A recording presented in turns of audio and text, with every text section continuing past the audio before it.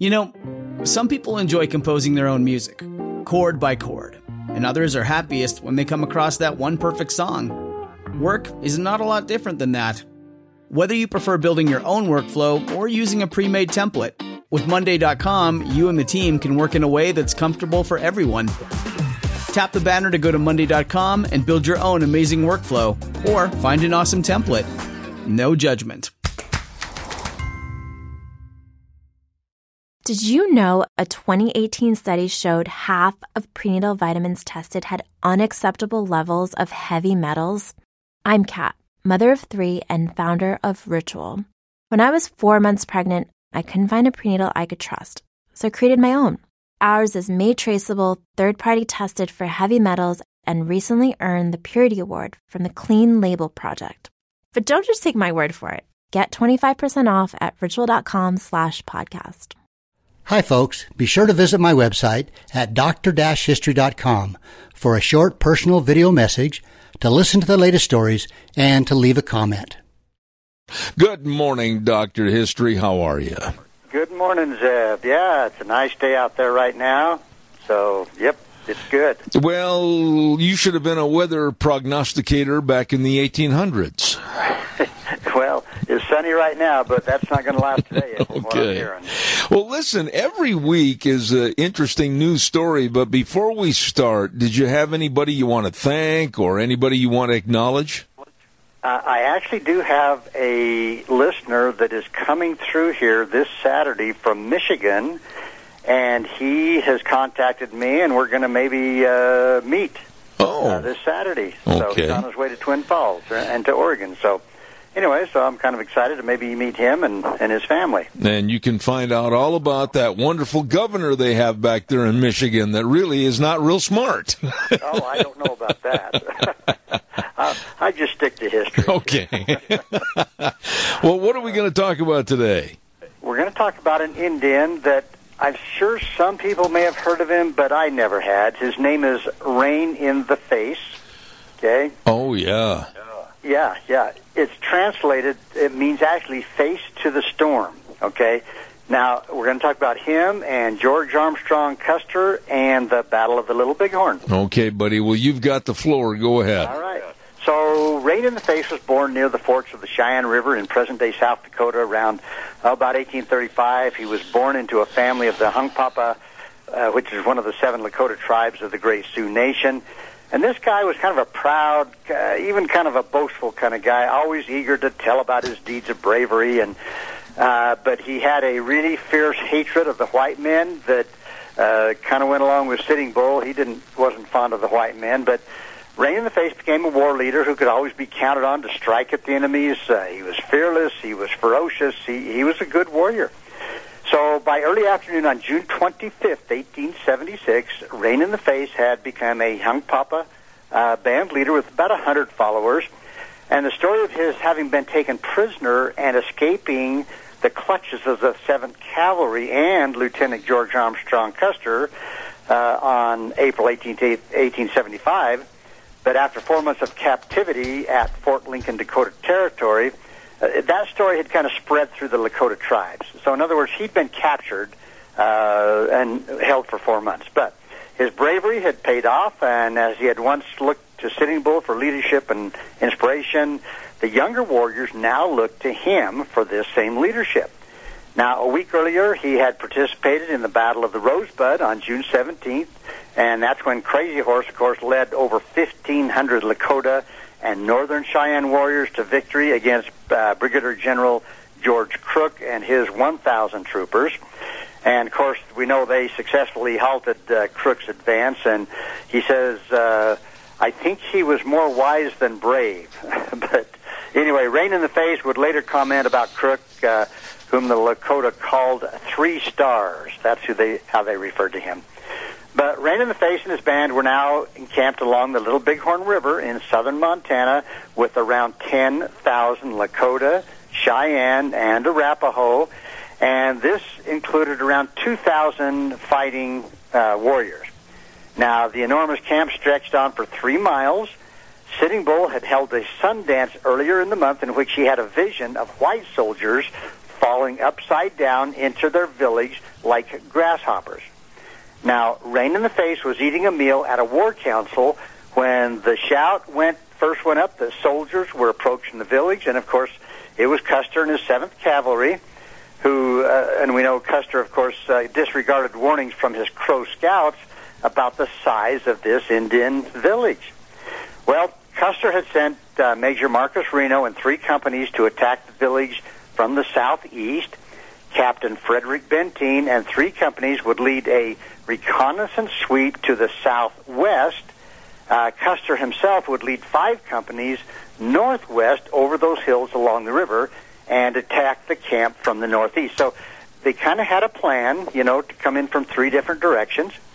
But Rain in the Face took some time getting back to his own lodge and readying himself for the approaching battle. By the time he came out ready to fight, Major Reno and his 3 companies had already been driven back across the river up to what became known as Reno Hill, and he lost 40 of his troopers along the way. Well, the word soon spread among the village that another group of bluecoats, and this was actually Custer and his 5 companies, were approaching the camp from the bluffs across the river about 2 miles upstream. Well, hundreds of warriors rode back from Reno Hill and from the Indian encampment to meet this new threat. Now, Rain in the Face fell in with them, and he joined the fighting. He soon spotted a young Hunkpapa woman named Moving Robe among them. And here's what he said. He said, "Behold, there is among us a young woman. Let no young man hide behind her garment." So the war leader was kind of shaming them.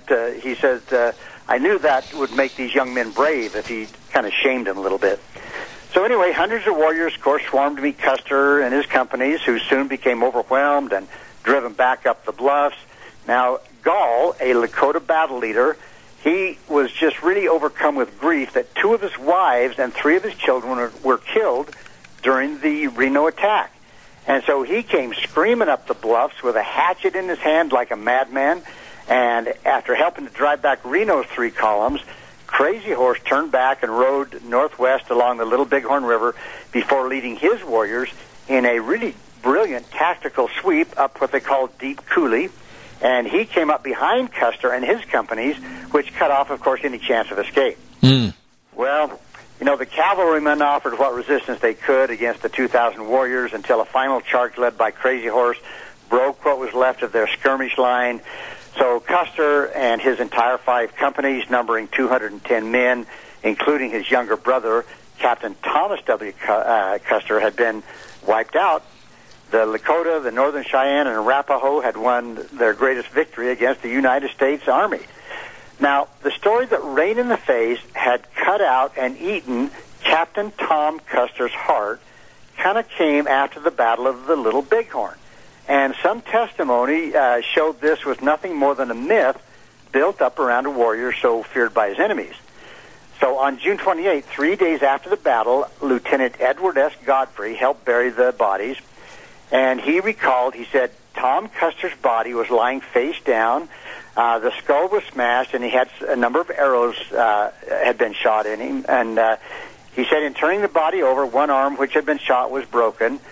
But he said, had Tom Custer's heart been cut out, it would have been obvious and noticeable to this Lieutenant Godfrey.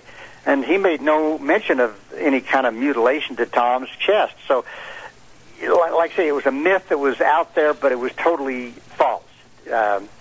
And Captain Frederick Benteen, he observed Tom Custer's body later, and he wrote, quote, "The facts are that Tom Custer's heart was not cut out at all. I am able to substantiate this by affidavit." And then there's a Dr. Henry R. Porter, the only surgeon to survive the battle. He also examined Tom's body and later said that his heart was not cut out. Now, when asked if Rain in the Face had cut out the heart of the soldier, Kill Eagle, a chief of the Blackfeet Lakota tribe, who were camped with the Hunkpapa at the Little Bighorn, said, "Rain was with me, and he did not do it." So, but it was a myth that I think they just kept spreading and talking about it. But anyway, a few minutes before his death, Rain in the Face himself would declare, quote, "Many lies have been told about me. Some say I killed the chief, George Custer, and others that I cut out the heart of his brother Tom Custer because he caused me to be imprisoned. After the battle, he said, we young men were chasing horses all over the prairie while the old men and women plundered the bodies. So if any mutilating was done, it was done by the old men. And now that's what he says about it. Now, Tom Custer's heart was neither cut out nor eaten by Rain in the Face, who probably never even approached the dead body. He was likely too busy tending to a wound that he had suffered during the battle. You see, he was riding his horse over a cavalryman that he thought was dead, and he wasn't, and this cavalryman shot his revolver upwards into Rain in the Face thigh, and it cut out about 4 inches of his flesh. And anyway, so over the years that followed the battle, a lot of Indians were credited with killing Lieutenant Colonel George A. Custer on that terrible afternoon. When you make decisions for your company, you always look for the no-brainers. And if you have a lot of mailing and shipping to do, Stamps.com is the ultimate no-brainer. It streamlines your process to make your business more efficient, which makes you less busy. Mail checks, invoices, legal documents, books, and everything you need to keep your business running with Stamps.com. Seamlessly connect with every major marketplace and shopping cart if you sell online. Schedule package pickups through the dashboard and automatically see your cheapest and fastest shipping options from different carriers, with rates up to 89% off USPS and UPS rates. And with the Stamps.com mobile app, you can take care of mailing and shipping wherever you are, even on the go. Make the same no-brainer decision as over 1 million other business decision makers with Stamps.com. Sign up at Stamps.com with code PROGRAM for a special offer that includes a 4-week trial, plus free postage and a free digital scale. No long-term commitments or contracts. That's Stamps.com, code PROGRAM. Rain in the Face was not only among those credited with doing that, but he was at the top of the list of actually shooting Custer. And attempting to determine who really killed George Custer, we really don't know. And really, the chance that it was Rain in the Face is probably pretty slim. He really probably did not do it. Now, nearly 41 years of age at the time of the battle, so he was an older warrior at the time. So Rain in the Face was not expected to participate in the actual fighting, and he proudly laid claim to having killed a couple of soldiers on horseback with his war club and having taken their scalps. And Rain in the Face's vivid account of the battle indicates he was really more of an observer that day than really participating in the battle. But the Sioux warrior probably never came close enough to the front lines of the battle to have been the one who killed Custer. Now later he declared, he said this, he said, quote, "No one knows who killed the long-haired chief. Why in that fight the excitement was so great that we could scarcely recognize our nearest friends. Everything was going like lightning." So anyway, so through a lot of newspaper reports, in fact, Henry Longfellow's poem, The Revenge of Rain in the Face, and Elizabeth Custer, who was, Custer's wife, her writings, Rain in the Face's reputation was for having both cut out and devoured Tom Custer's heart and personally killed George Custer. And that just stayed in the mind of a lot of white people for years and years, and it made for a good story, and but it wasn't true. So at about age 72, on May 21st, 1905, the Los Angeles Herald printed an article about this old warrior, which included some pictures of him depicting moments from his life, and it also read, quote, "The blood is unchanged, and the fire in his eyes kindles now when he speaks of the wrongs of his people, and although seemingly friendly, he is and always will be an enemy of the white." Now, his blood may have remained unchanged, but Rain in the Face had recently converted to Christianity. And having overseen his surrender some 25 years earlier, a guy named Eli L. Higgins would later ask him, and this is what he said, which Rain in the Face is more interesting, the savage of the Little Bighorn or a Presbyterian of Standing Rock? So, the fact that he became a Christian, they said, no, he was still a savage. He was a killer, So, but anyway, by June 1905, again, he's about 72. Rain in the Face had gotten sick, and during the last few months of his life, he lay mostly bedridden in a small log cabin. He had a faithful pet dog that kept him company. And it was during this time that the Standing Rock Reservation Christian missionary Mary C. Collins attempted to get a confession from him regarding killing George A. Custer. And he'd long denied knowledge of it, telling her, quote, "My niece, there was so much smoke and dust we do not know we could not see." Anyway, after asking him to tell the truth for the sake of history, he rose up on his elbows and he said, quote, "Yes, I killed him. I was so close to him that the powder from my gun blackened his face and collapsed, and then he just collapsed back into his pillow." So that's what he said. Now, historian Charles Eastman also visited the old Sioux and recorded the old warrior's memories of his life, and he firmly denied killing Custer or having any knowledge who did. So right there we've got him saying one thing to one person and something else to somebody else. You know, let me interrupt you here for a second and ask you a question about the attack itself. When you study the attack at Custer's Last Stand up in Montana and look at the logistics, look at the scenery and everything else, why and how didn't the United States Cavalry really do more reconnaissance as far as what was out there and who was going to attack them? I still don't understand how they could overlook over 2,000 Indians that were about ready to come down on them. Well, in a camp of 10,000. Yeah. Include the women and the children. Yeah. Yeah, and he was warned by his scouts that there was a bigger group. But, you know, there was a lot of, bravado or pride or ego that, 100 cavalrymen can wipe out 1,000 Indians. You know, there was a lot of pride, false pride, I would say.